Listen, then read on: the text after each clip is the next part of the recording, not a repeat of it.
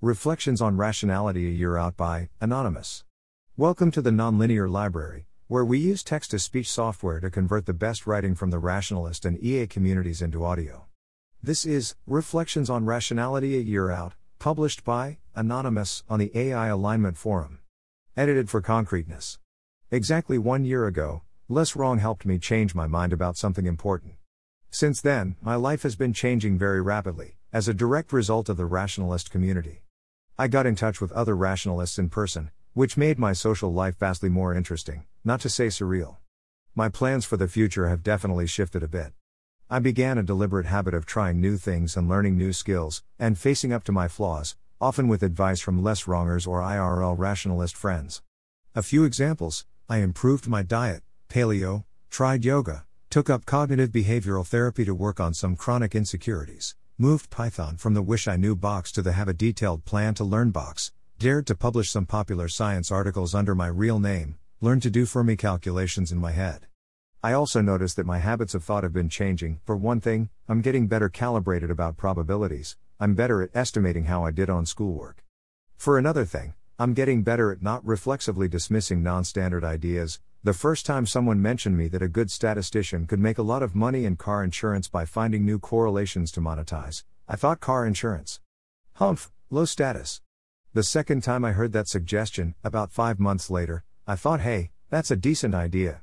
Some of these changes have begun to show results. The time management habits I came up with have started to improve my academic performance, and I notice I'm far less inhibited about taking the initiative to work on projects. I have a couple of interesting balls in the air now, including a business idea and some volunteer work for Sci, whereas I used to be very reluctant to volunteer for things. I've become much more open to cold emailing people who work on interesting things. On one occasion I got a job offer out of an AI researcher. I'm more comfortable viewing myself as a junior member of the Interesting People Club. I made a unilateral decision to be happier, and though I hate to jinx it, I think it's working. I say this just to offer evidence that something about rationality works.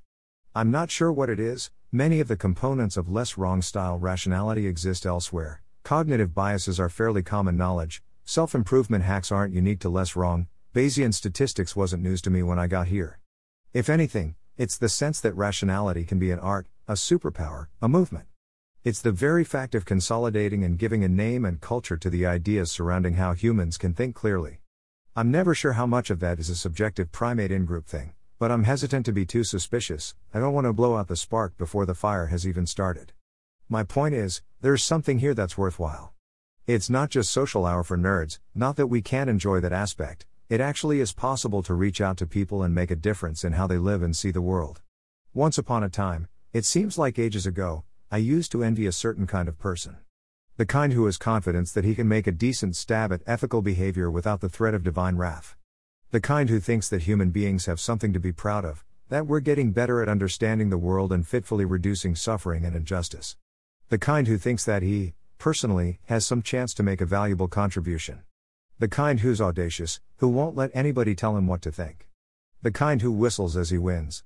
Bertrand Russell seemed to be like that, also Robert Heinlein, and a couple of close friends of mine. That attitude, to me, seemed like a world of cloudless blue sky. What a pity that I couldn't go there. Ah, folly. Thing is, none of that attitude, strictly speaking, is rationality. It might be what comes before rationality. It might be what makes rationality seem worthwhile. It might simply be the way you think if you read a lot of science fiction in your youth. But I've never seen it encouraged so well as here.